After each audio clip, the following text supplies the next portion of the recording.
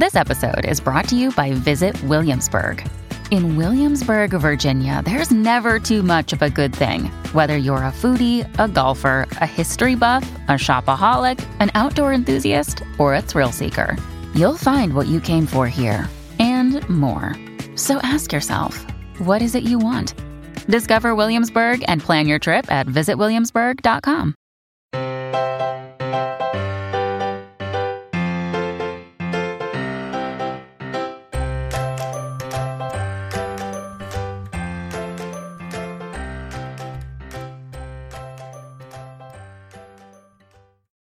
Welcome to the Professional Book Nerds podcast presented by Overdrive. This is Joe. Hi, hello. Y'all, today's episode, I had so much fun getting to talk to my guest today. We honestly clicked on every level and in so many ways that when you sit down, you don't imagine that you're kind of meeting someone who shares so many interests with you. It was so much fun, and I cannot wait for you to hear our conversation because truly this was just a conversation between two friends. But before I let you hear all the fun I had, I wanted to remind y'all to rate, review, and subscribe on Apple Podcasts or Spotify, wherever you get your shows. If you want to follow us on social, we're on Instagram, Twitter, and TikTok at ProBookNerds. Our website is professionalbooknerds.com, and you can email us at professionalbooknerds@overdrive.com. Feel free to reach out with your questions, comments, and suggestions for future episodes. But without any further delay, let's get into my conversation with Christine Lynn Herman.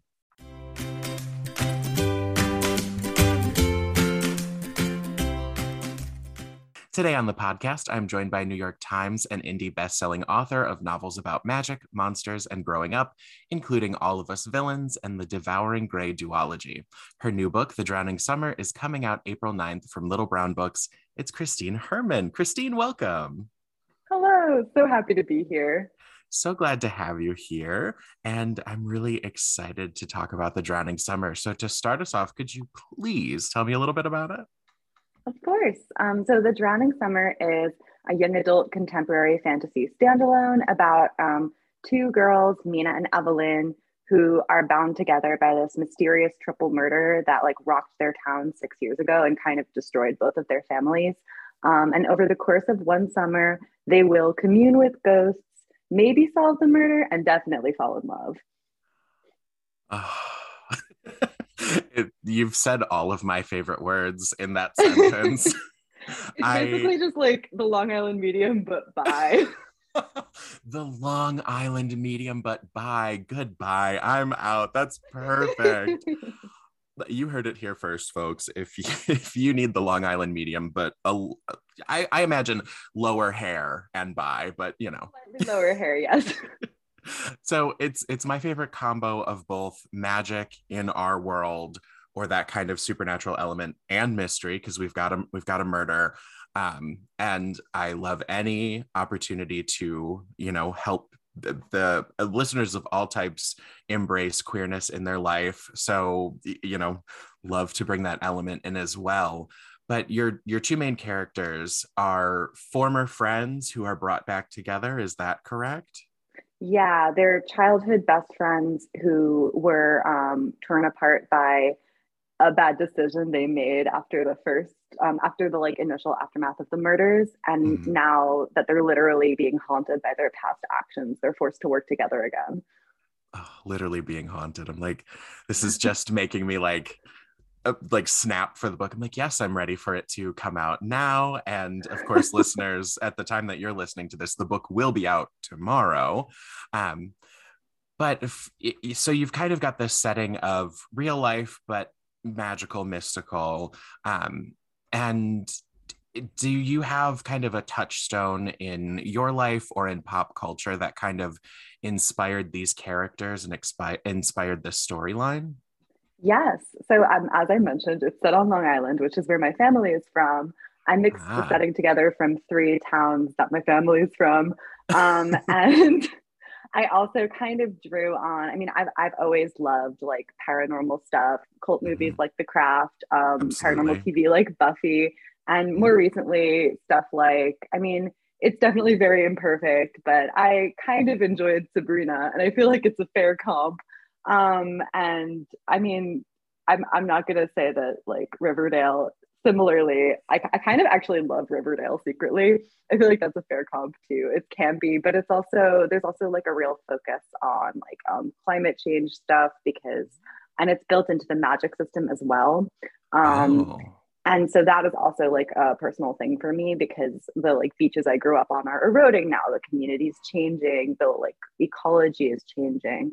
right. Um, and so I truly wanted to blend the real and the supernatural. I feel like it can be really difficult to marry seemingly disparate elements, but I see a contemporary fantasy as kind of like the world, but with something just like a little, the dial twisted a little to the left, and it's not Yes, really that hard to do, especially in a world where we kind of have like all of this technology and all of this power at our fingertips, but we're kind of helpless in the face of like bigger machinations. I like the idea of making the bigger machinations something that was a little more manageable, maybe something that the main characters actually had some control over. absolutely. No, and that sounds beautiful. So to kind of touch on, you've combined several towns that you were exposed to growing up. The Drowning Summer takes place in an idyllic Long Island town. And so how did your experiences growing up kind of what is your relationship to the setting is probably my real question. Like, Yeah, that's very fair. So I moved around a lot as a kid, but I spent like 6 years on Long Island at that time, and my family, one side of it, is very much from there. Like, has lived there for like various branches have lived there for almost 100 years. oh, Um, wow. yeah, which is a long time to be on Long Island. And I very specifically was very close with my grandmother who passed away while I was initially writing the proposal for this Oh, book. wow. It's dedicated to her. She Oh, was very Italian American, very Christian, but also very witchy. mm-hmm. And I kind of drew on a lot of the like superstitions and stuff that she would talk to me about when I was creating like the medium magic for the book, and also tying it so closely, like I said, to the ocean and to the moon and to the way those things are changing with like climate change and stuff like that. And also Absolutely. obviously the themes of like death and like kind of trying to like move on from something and figure stuff out was very personal as well. So actually, I have a lot of personal connections to the setting. It really sounds like it. That paints a beautiful picture. I also was like raised in a Catholic family, so or I was raised in a Catholic family, so the idea of a very kind of like religious but mystical on the other side of it, like, not afraid of the ghosts, not afraid of the talk of the other side of the world that you don't see, that you kind of really only see in those like Christian Italian communities that you see in the like Yeah, Catholic yeah, Irish. So the blend of that absolutely. really speaks And to I me. I did take the Catholicism out in the book Of because I was like, course. I'm not trying to offend anybody. And I Absolutely. don't want to tread somewhere that like I don't really go anymore.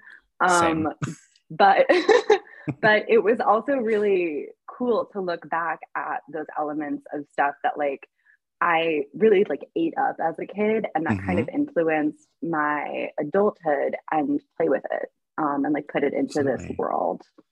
I mean, you said it with your inspiration being kind of Sabrina. Hello, I was obsessed. You said Buffy. I would say Charmed, but Charmed is fair, actually. I yeah. just haven't seen a lot of Charmed. I've only seen like a few episodes here and there, so I feel Oh, less fully. qualified. But same energy anyway. Now, how did you decide on a 16-year-old medium? I feel like we've got all of the elements floating around from what you've said, what you've kind of mentioned so far, but how did you get to the point where like Mina is from a family of mediums, Yeah, correct? Okay. correct. So I got to Mina because I knew obviously that it was a young adult novel, so I was going Hmm. to write about teenagers, but I also Sure. wanted to write about I wanted to write about like I've written contemporary fantasy books before, but they're about Hmm. like spooky woods, and I knew I wanted to write about a spooky ocean this time. Love it. And I also knew that like um, a way to kind of a lens on these murders that I wanted was somebody who had kind of been tangential to them, but like had to kind of deal with death anyway on like a daily basis, Absolutely. had to have like a really unique relationship with it. And that meant a medium. Initially, Mhm. actually, they were witches, but my editor at the time astutely pointed out that the only thing they did was talk to the dead. And she was like, maybe they're mediums, Christy. She was correct.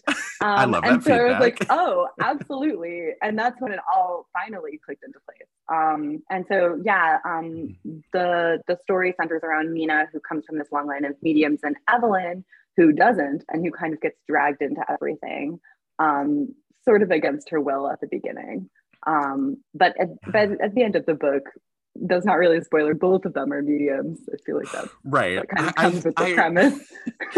I feel like from every summary I read, Evelyn is the one who gets called out first as at the inciting time of the murder or of the murders, she tries to talk to the dead to free it's her father who's being accused of the murders at the time. Yeah, Okay, yeah, they think her that's so dad did no it. spoilers there, but that is something I believe I read directly from the publisher. I Yep. usually I have the luxury of an advanced reader copy, but I was so lucky to get to talk to you last minute. Like we set this up this week, so it's Yeah, it's not I was even on my delighted when I doorstep got the yet. request. Thank you for talking to me, even though you haven't read it yet. I mean, I saw the cover and I went, okay, and I read the back of it and I went, without a doubt, this is something I would read. And then the kind of message of is available to talk, and I said, please, this must happen. So but usually I'm coming in with like, I have read all of this page to page and I'm dying to know more from you. And this time I am the people who are waiting to read it. That I'm like, so I've read everything I could find except for the book. Please, I'm ready for it to be out. I know it's good. It forces me to not spoil anything. Yes, and it keeps me from forcing you to spoil anything. Now, so do you have any supernatural experiences of your own you'd like to share? Your aesthetic overall is, I went to your website, my favorite kind of aesthetic. It's like beautifully witchy. We've got the phases of the moon, we've got stars in the background. So I feel like we have that kind of kindredness of we're clearly in like with very similar things. Oh, definitely. I'm picking up what you're putting down. Um, so I think there's just like a lot of stuff that humans don't understand. Absolutely. I think a lot about how, for example, like a cat or a dog is like intelligent enough to have like a basic understanding of the world, but there's all this stuff that they simply cannot comprehend. And I'm like, there is a lot of stuff I cannot comprehend about the universe. Mm-hmm. I think I don't really like align with any specific set of spiritual beliefs. I'm pretty agnostic, but I do think that there is a lot of power in like grounding yourself in what works for you, what tools make Mm-hmm. you happy, and whatever, as long as what you believe in isn't hurting anybody else, Absolutely. then I support it. So my own supernatural experiences, I wish I could tell you I've seen a ghost. I haven't. Still waiting. There was definitely when I was a child, actually when I was living on Long Island, I used to hear this like weird scratching behind my bed at night when I was trying to go to sleep. And for years I thought it was a ghost, but it was a squirrel infestation. Darn. I called it the fingernails. It would have been such a good story. Such a good story. But I feel like you could still, do like a short story anthology that they all start supernatural and then they end with a very realistic thing like a squirrel infestation. And it'd Scooby be Doo, yeah. very Scooby-Doo. And it would be so fun to compare that to your other works, which are very much like fully, like you said, spooky woods, spooky ocean. Oh, speaking of Scooby Doo, don't know if you're familiar with the Hex Girls, but I would also comp them as a thing that is relevant to this book. Am I familiar with the Hex Girls? Absolutely. Why did I even ask it like a question? No, without a doubt. And I also do read tarot cards. I like that's something I kind of picked up along the way. And I find them personally very helpful as like a reflection tool. I think it's cool Yeah. to see how I feel about what I've pulled and to look at like my own life and my choices and try and figure out, what I'm in control of and what I can try and do or not, what I don't need to do about what's coming or what's happened, Absolutely. They were like a massive feature in my first duology of the Devouring Grey. There were like, I made up my own basically deck of like faux tarot cards. So this time around, I was like, we're avoiding the cards, but we'll bring in the other elements. Yeah. No, I love that. I kind of like you said, you don't have any one specific belief. Find that I believe in the universe. If you are doing things that don't harm other people and you're finding a path that allows you to maintain your sense of self and the sense of others around you, you really can't go wrong. So I'm right there with you. And I worked at a museum. I worked weddings. I used to close down the museum at like anywhere between 11:30 and 2:30 in the morning. So I have stories, but that's a different conversation entirely. Amazing. And I want to hear about them, but I understand that Absolutely. We do not have a limited time. Yeah, we can absolutely connect about that. There are some gems in there. When you eventually find bones in a room, you know that things are happening. Oh my God. Yeah, you have to tell me about this. Without a doubt, we will. And Jill and I actually talked about tarot last week, where we brought up some books. We talked about our experience, and I couldn't agree more. For me, it's, a lot of people see it as divination, but I'm with you. It's I described it at the start of the episode as self-care, and it's a great way to check in with yourself and just, like you said, have those references of what am I doing and what are the things I'm in control of or that are just completely, something I need to accept that I need to walk away from. Yeah, it's like therapy, but you do it by yourself. Without a doubt. Yeah, I recently gifted my first tarot deck to one of my younger siblings, who's actually very Gen Z. And I annotated the guidebook for them and stuff and like mailed it to them because they're still in school. And they were so excited and it was so cute. And I was like, I feel like I've passed something on. I hope it helps. Absolutely. And also that you just hit me in such a way with the thought of annotating the guidebook for who you're gifting it to. I love the idea of that because you're sharing your experiences. It's so much more personal than just like, this resonated with me for you, but then some. Like yeah, I maybe went a little too hard on it. I tabbed it. It was color coded. So I was actually, speaking of tarot, I was looking through your Instagram at Christine Exists for anyone who wants to follow as well, and saw you had decorated your laptop. I, of course, loved the Wheel of Fortune sticker with the D20, and yeah. I had to call it out. Oh my gosh, are we about to talk about D&D?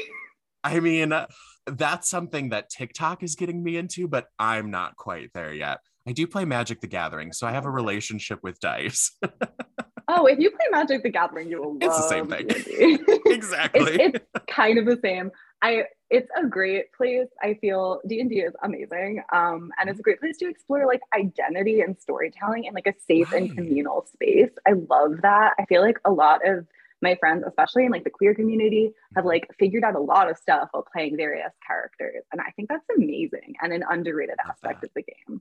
I really love that. And I feel like I could be a pretty decent dungeon master. I don't know if I could handle the act of creating my character and dealing in response to actions, but I feel like I could, that would probably be my realm of writing, crafting the land and just laying it out for friends. So I mean, that's the hardest person to find. So I highly, that if you want to become a if DM. I'm compelled.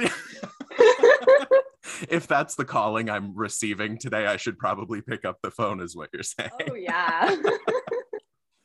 Oh, I love that. No, that actually, your point of identity conversations, I think what I relate to as a queer person with the use of magic as storytelling, especially in this book, specifically young people discovering their mediumship, it's such a beautiful parallel to discovering your identity and, the bisexuality that you present in this coming to light at the same time that they're navigating their, for lack of a better word, powers, their gift. And I find that really appealing. Did that did that help the process of navigating their romance, knowing that they were also unpacking so much else in their life? Yeah, it definitely did. I like to write about teenagers who, are how did I used to say this? Like not like casually queer exactly, but who like Yes. are they know who they are, but they're teenagers, and so they're figuring stuff out. And I also think Right. that as a bi person, it can be really complicated to figure out that facet of your own identity. Mhm. I wanted both of the girls to be bi because I wanted to show different facets of that experience. One of them, Yeah. Evelyn, has an ex-boyfriend who's actually relatively important to the plot, and kind of winds up Whoa. as their himbo third wheel at a certain point in the book. um, I love it. and so she has been called like a fake bisexual person, Hmm. because she's dated a guy, and Right. Mina's never dated anybody but knows how she feels. And so she is also like, am I queer Oh, enough? Is this valid? And they've both got like different thoughts about it. They talk about it a couple times. I didn't want it to be the biggest theme in the book because there's a lot going on here, but I did want sure. it to be present because it felt authentic to my, well, authentic is kind of a complicated term because Of I don't course. really believe that's something anyone should be able to say universally about an experience. But Right. it's extremely relatable to what I went through. And I also feel like things have changed a lot in a really short amount of time Oh my for gosh. young people, at least in some parts of the country. And I really love that. I think it's really cool. I felt like I couldn't talk about my identity until I think I started coming out to people when I was like 20 or 21, but I knew from the time I was like 14 or 15. And I have a lot Absolutely. of friends who figure a lot of stuff out later in life. And it's just very cool to be able to write about teenagers who can talk about this stuff and not feel like it's some fantasy, feel like it's realistic. Like I've seen how different it is for my younger siblings, and how different it is in general. And that's really awesome. So I loved It being really able to write is. about it and feel like I wasn't writing weird wish fulfillment. Like that's how they get to be. From everything that I've kind of glimpsed through, it does not feel even slightly like wish fulfillment. It feels, not to use the A word, but authentic. It feels like it comes from a place of reality. And I'm not jealous. I'm so happy for the generations, especially like East and West Coast here in the US, but Yeah. in beautiful pockets throughout our country, that they have exactly what you described, that they know who they are and that they're not afraid to explore other sides of potential identities for themselves. That, like, yeah, whoever I dated doesn't necessarily dictate who I'll date in the future. And also the ability to bring in the erasure that the bi community experiences. Yeah, and I also feel that it's more important than ever to, to talk about this stuff, especially with all of the book bannings going on, the legislation. All this Mm-hmm. stuff hits really close to home, obviously, and Right. it is a little scary, but it also makes me more determined to write about queer teenagers who are living their lives and are enjoying themselves. I love to see it. I'm not quite 30 yet, so I definitely feel I feel myself aging as I see books come through, and I'm like, if this had been there when I was growing up. And so just kind of watching the effect as it happens, I feel like every time a queer YA book comes across my desk, I love being able to say that now. Uh, who gets to really say comes across my desk anymore? But when a publisher tells me, here are the hot books we've got coming, and I see that queer YA, I go, yes, thank you. And I'm so grateful for writers like yourself who are creating these spaces. Thank you. Yeah, there's so much more of it now too. I mean, gosh, So much more. when I first started writing, even this book, I was like, oh, I don't know. um, Right. and it's amazing to feel like I'm really swimming in so many different kinds of queer books and so many different kinds of representation that are more like a little bit like, it feels like it started with a very narrow definition of what publishers were kind of willing to take a chance on, and now Mhm. more and more facets of the queer experience and different kinds of intersectionality are being explored, and I think it's so cool. Absolutely. I actually had a beautiful book arrive at my house the other day. It's a juvenile title. I talked about it in our April episode, but it's Pride: An Inspirational History of the LGBTQ plus movement by Stella Caldwell. Well, thank you for taking the time to get the whole title because I'm gonna look that up. Yes. I'm always trying to like find good books that are like good reference points for like queer history Mhm. and stuff like that. When I'm Absolutely. like talking to like doing school visits or whatever, if people ask for recommendations, I want them. And this is designed for young readers. This is designed for the juvenile audience. But it covers, I want to say, like 5 different icons from the queer canon, and then also conversations from people who are active in the community now. So it's a lot of representation of voices, and it breaks down just so much. It arrived, and I knew I needed to talk about it before it came, and then when it showed up, I was like, oh, yeah, I made the right call because I said it before. I'll say it again. I love books that are accessible to the young age because it means everyone can pick it up. When you're an adult trying to Absolutely. exactly when you're an adult trying to understand, it's like sitting in a class like you're in high school again, and it's a little too inaccessible, especially for our allies, especially for, people just trying to navigate their way in. And so I'm an advocate for picking up any age range book because it might be what you need to get started or what you need to understand yourself. Absolutely. And I also feel like a lot of queer people go through like kind of like almost like a second puberty, Absolutely. where when you figure out who you are, especially of like, I think we're about the same age, Mhm. um, especially like now it's just changed a lot in a short amount of time, like I said earlier. And so when you figure it all out, you're like, wait a minute, I have to like go back and recontextualize my own adolescence. And that's why I think why Everything. it can be so powerful for an older audience in addition to being powerful for teenagers. Absolutely. Yeah, you even sometimes go through it again. I use the capital Q queer for myself because I discovered I was pan, and I was like, that's great. And then at some point when that didn't really fit as well anymore, it's like, oh well, there's more terms out there. There's better ways to understand yourself. So Yeah, I mean, I used to use bi like indiscriminately, but now that I've mhm, realized that I use she and they pronouns, and I've been figuring some stuff out there over the last few years, I've also absolutely. started to feel like queer is a much more helpful umbrella term. Where I'm like, Mhm, listen, I'm still learning about what label I feel most comfortable with. It's absolutely. complicated, but I've kind of learned to embrace that, like Mhm. we're still figuring out vocabulary for stuff because people are feeling more comfortable exploring things that don't necessarily fall under one Right. category. And also, you're allowed to change your mind. You're allowed to be fluid, you know? Exactly. It doesn't invalidate any experience. It doesn't invalidate anything you've said in the past. We're all Yeah, still learning. absolutely. Now, speaking of still learning, king of transitions here, how did you learn that you wanted to be a writer? When was your earliest moment that you remember writing, or when did you start writing? I am one of those people who's literally wanted to be a writer like my entire life. Love it. Um, I I pretty much as soon as I learned how to read and I learned that like a person did that, I was like, oh, I'll be doing that. And I'm Absolutely. pretty stubborn. So yeah, I wrote my first masterwork at age 6. It is about a squirrel who hibernates and then wakes up and then goes back to sleep. Squirrels do not hibernate, but I did not know that. I'm really being brought up squirrels twice in this interview. Great. It's fine. Um, but I still think it's my finest work personally. The dramatic irony.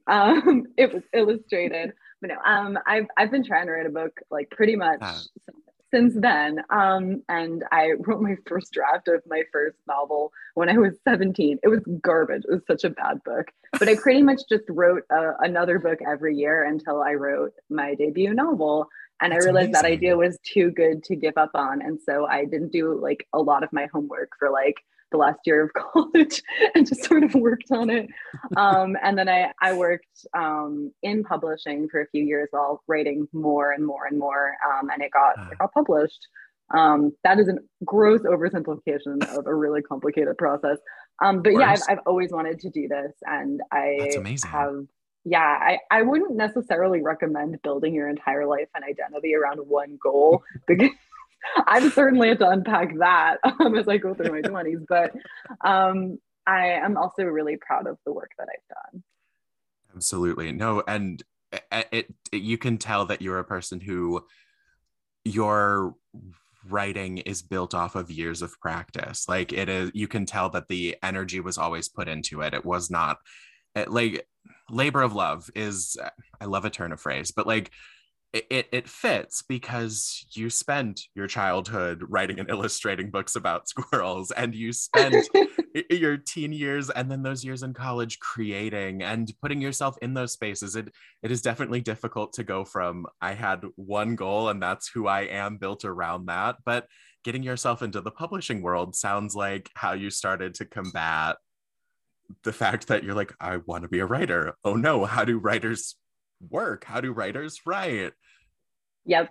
And also, like, once your passion, your hobby becomes your job, then you have to learn how to have other hobbies. And that is that's a good thing. That's healthy. It is healthy, but it's also a very difficult lesson to learn. Oh yeah. Yeah, it was pretty painful. But you know, it's now I feel like I've kind of come out on the other side of a lot of that. And I'm really glad that I put a lot of effort into trying to figure out things to do with my free time. I actually don't have much free time. I'm pretty much, it's like an inside joke in my friend group that I'm always on deadline. No one even asks anymore. They just assume. But I do try to do other things like play way too many video games and, you know, read books for fun and absolutely. Like, well, I was working out. I've kind of, you know, been like, oh no, I'm on deadline. There are more important things to do, right? There are better hobbies to indulge. What video games are you playing? So I kind of cycle in between like a couple of very specific video games. When I like something, I really, really like it. I love Stardew Valley. I've played it all the way through like 4 times. And I keep marrying Sebastian, which is very embarrassing. And then I'm like, well, you can't even marry one of the other 12 characters to marry. No, just Sebastian. Thing over and over. And then I played so much Sims as well, but I like to download a bunch of mods and play out like really elaborate stories and like do all these weird challenges. I find it very creatively stimulating. Obviously, I was going to say I play D&D, but that's not a video game. So. And I also love Fire Emblem Three Houses, which is a fantastic, like long-form kind of battle strategy game, but with like a really strong storytelling element. And it's got like 3.5 different routes that you can play. So you can play the game through multiple times and tell a totally different story, depending on like which big path you pick, which I really like. That's really cool. Yeah, it's really fun. It will kind of mess you up if you're a person who gets like really attached to fictional characters. Good warning. I need to warn you, but I loved it so much. I still think about it all the time, and I did my last playthrough like 8 or 9 months ago. Oh wow, yeah. My relationship with Fire Emblem is as a Super Smash player, so oh my gosh, like there's so many of them in there. I have so also played Smash. Oh, and then this reminds me, I also love Undertale. Like I love Undertale. I could see that. That makes a ton of sense. Yeah. I love it. So I guess I'll start to wind us down. So this is where I start to throw out the fun, as if we haven't already been having fun, but this is where I throw out the like more nonsensical questions. I'll bring us back full circle to tarot. Is there a card that stands out or is special to you? Yeah, I used to pull the Queen of Wands all the time. And I feel very connected to that card for a lot of reasons, obviously. It's a card that's about like, I mean, fiery, passionate, charismatic creativity. And, you know, it depends on how you feel about the court cards, if you feel that they represent like a specific person or not. But obviously especially when I first started playing, it was like, this is me, because who doesn't want to be the Queen of Wands? But also I love the iconography on it in like the traditional Rider-Waite deck, and also in like a lot of different interpretations of that deck. The like cat, the sunflowers are my favorite. And obviously I love cats. I have one. I was worried she was going to make an unwelcome guest appearance, but she's behaved herself. And I don't know, I've always felt connected to that card. And I've also had, when friends do readings for me with their own decks, they'll pull that card also, which is super spooky. I love it. That's how you know that is your card. Without a doubt. If other people are pulling it, you know that's the case. Oh yeah. For me, I always seem to be drawn to the Wheel of Fortune and the High Priestess. And Interesting. yes, I have the wheel is tattooed here. Oh, amazing. And it's just actually the wheel, the center part, wrapped around with an Ouroboros wrapped around it. So whatever you want to interpret from that. Love a good snake also. Oh, there is a snake in the Absolutely. Drowning Summer. I forgot to plug the snake. Please, please plug the snake. We've already talked Evelyn's about kind of like wildlife, right? Evelyn's like kind of a weird a weird reptile girl. I mean, she loves like wildlife Love that. ecology in general. She's the one who's like really worried about climate change, justifiably so, I think. But she has a pet snake whose name is Clara, and she's so cute. I do not have a snake, but I have low-key always wanted one. Yeah. So I was like, this is the wish fulfillment part of the book. Exactly. I appreciate the reptile girl energy. Like, I'd love to have a friend who had a snake is probably how I'd say it. Like, yes, I'd go over Yeah. visit, be like, wow, what an experience. But to take care of it, I think is a touch beyond my sensibilities. It's a lot. I used to volunteer at like a nature sanctuary again on Long Island. Oh, it all comes back to Long Island, and I drew on a Good lot of writing that then. for Evelyn. Yeah, and it's like a lot to feed an animal another animal. You learn a lot about life and death. Yeah, talk about a cycle there. Oh, Hmm. yeah, I can't imagine. Ooh, that's where that's where snakes give me the chills. But such fascinating creatures. They don't have legs. Why do they move like that? Uh, Those are great questions. It's a little concerning that they don't have legs. I'm not gonna lie. Absolutely. Growing up, did you have a favorite book series or book, I- childhood, YA, anything that stands out to you or that you always find yourself thinking back to? Yeah, my favorite like middle grade novel, I guess, is Howl's Moving Castle. I Stop it. love Diana Wynne Jones. Stop it. Do you love Howl's Moving Castle? Yes. Are we the same person? We might be. It's the book there are two things I probably bring up too often on this show, and it's any opportunity to bring up Charmed and any opportunity to bring up Howl's Moving Castle. Incredible. I love that book so much. Without I a doubt. probably read it like 15 times. I think it's Too many. perfect. And I've also read a ton of Diana Wynne Jones's other stuff. I love her like satirical adult fantasies and her super smart Yes. like YA and middle grade books. I think she was a genius. And one of the things that makes me really sad is that I had always wanted to meet her and she died when I was a teenager. And I was like, No. man, I'll never be able to tell her that she like shaped my little brain. Like a true master of the craft. I love her. 100%. And of course, I'm also Studio Ghibli trash, so I love the Oh, Howl's yeah. Moving Castle. I not to bring up more tattoos, but Calcifer is on my leg as well as the Witch of the Wastes curse from the movie, Oh, that's so cool. and then the symbols that Howl uses to move the castle. Yeah, I love all of this. Wow.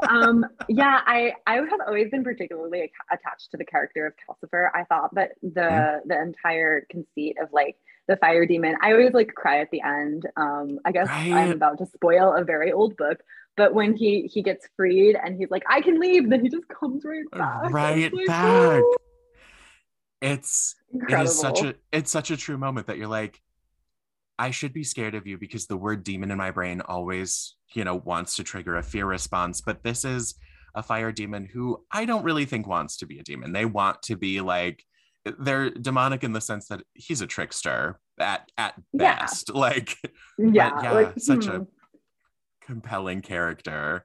And he's the glue. He holds the castle together. He holds the characters together. Absolutely. And I've always been Love so it. fond of Sophie as well. And the fact that I actually love like a Sophie and Howl romance dynamic a lot.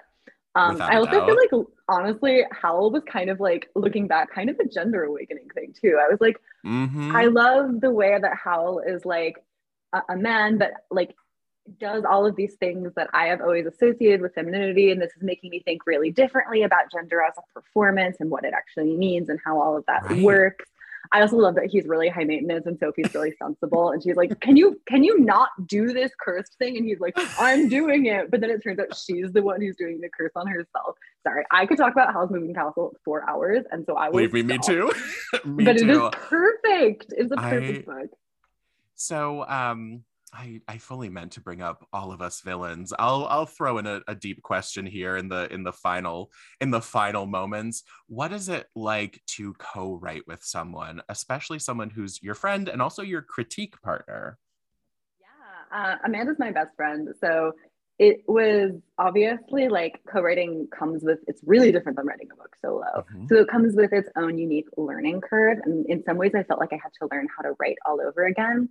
But I love co-writing with her. I think that it's a really special like relationship to be able to have with somebody else, to have that much creative trust and Sure. all of that like mutual like vision to understand the book together.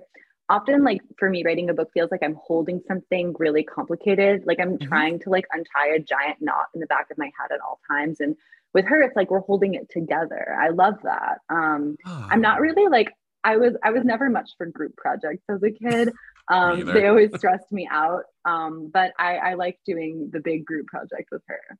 That's Um, super cool. but That makes so yeah, much sense. you just have to find the right partner. Are you binge watching anything right now? I know time is a precious commodity, but we all Oh, make time for it. so I just finished Our Flag Means Death on HBO. Everyone should watch this show. It's Okay, incredible. It's about gay pirates and it's perfect. If you were like I'm a ready. Tumblr kid from like Was. 2010 to 2013 or 14, you Mhm. have to watch this show. You just have to. It's perfect. Oh my God. I feel like I'm putting myself on blast by admitting to the fact that I was a Tumblr kid in that range, but yes. It's okay. This Love is a that. safe space. Apparently it is. Now is also when I feel like I have to say that I'm with you in the like, I secretly love Riverdale because what is happening? Uh, It's just it knows that it's completely nonsensical. It's such an absolute nightmare on so many levels. Like I don't know if I would recommend it, but I definitely also love telling people about the stuff that's happened on it because they don't believe me. They're like, you're making this up. ex- This isn't real. And I'm like, no, it all happened. exactly. Their ridiculous name for the drug they all do, like Oh my gosh. everything. Everything. What is your go-to delivery order? I think probably burritos. I love a good burrito. It's my Absolutely comfort can't go food. wrong. Can't go wrong. I don't think a burrito will ever let you down. No, absolutely And not. do you have music on when you're writing? And if so, what? I don't write with music on because I like to be able to focus, but I do make playlists for all of my books. And Oh, I listen to them when I'm brainstorming, okay. or when I'm like walking around like thinking about the characters. So they get Yeah, a lot of play. Um, there's a lot of like Haley Kiyoko on the Drowning Summer playlist because when I of was writing course. that book, all I did was listen to as much gay music as possible. Um, Love that. Okay, so it's definitely it's a blend. You've got the vibe picked out and curated for while you're in the planning process. I love that. Well, I guess I shouldn't keep you too much longer, but do you have any final things you'd like our listeners to know about the Drowning Summer?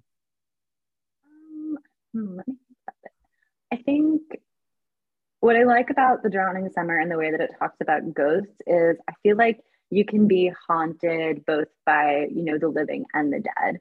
Mhm. And I think, I like to think anyway, that in a lot of ways, that's what the book's about. And also how you can haunt yourself or you can be haunted by a past version of yourself. Absolutely. I couldn't agree more with that. That's what a beautiful thought to leave us on. I um, try. Christine, any other things you'd like to promote? I believe the next title, All of Our Demise, is coming out August 30th. Um, That's correct. okay. Yeah, good memory. Rain. Yeah, All of Our Demise, the second and final book in the All of Us Villains duology, comes out on August 30th. All of Us Villains is the Hunger Games with magic, but set in like a modern second world analog fantasy. It's a complete disaster. Every character is a nightmare. There are also terrible bisexuals in it, and it's a real blast to read, which is a weird thing to say about a Duck Tournament book, but I promise it's actually a lot of fun. I love that. I cannot wait. And other than Christine exists on Instagram, anywhere else our folks at home can catch with you online? You can always check out my website, but that's pretty much my only presence. I try to kind of keep it low key. Hey, I think that's probably safe, probably smart. gotta manage where your energies are being directed. Absolutely. Well, Christine, thank you so much for joining me today. It's been an absolute pleasure. Thank you so much for having me. Absolutely, truly a pleasure. And remember, The Drowning Summer comes out April 19th from Little Brown Books. Make sure you check it out wherever you get your books, and also in Libby. Thank you again to Christine, and thank you all for listening. So happy reading. Readers can sample and borrow the titles mentioned in today's episode on overdrive.com, and our library friends can purchase these titles in Marketplace. Professional Book Nerds is proud to be an Evergreen Podcast signature program. To learn about other Evergreen podcasts, visit evergreenpodcast.com. Our podcast is produced, recorded, and edited by Emma Dwyer, Jill Grunewald, and Joe Skelly, and presented by Overdrive. To learn more, visit professionalbooknerds.com. Bonjour, this is Fabulously Delicious, the French food podcast. I'm Andrew Pryor, and every week I bring you the wonderful and fabulous people involved in French food, whether they're here in France like me or from around the world.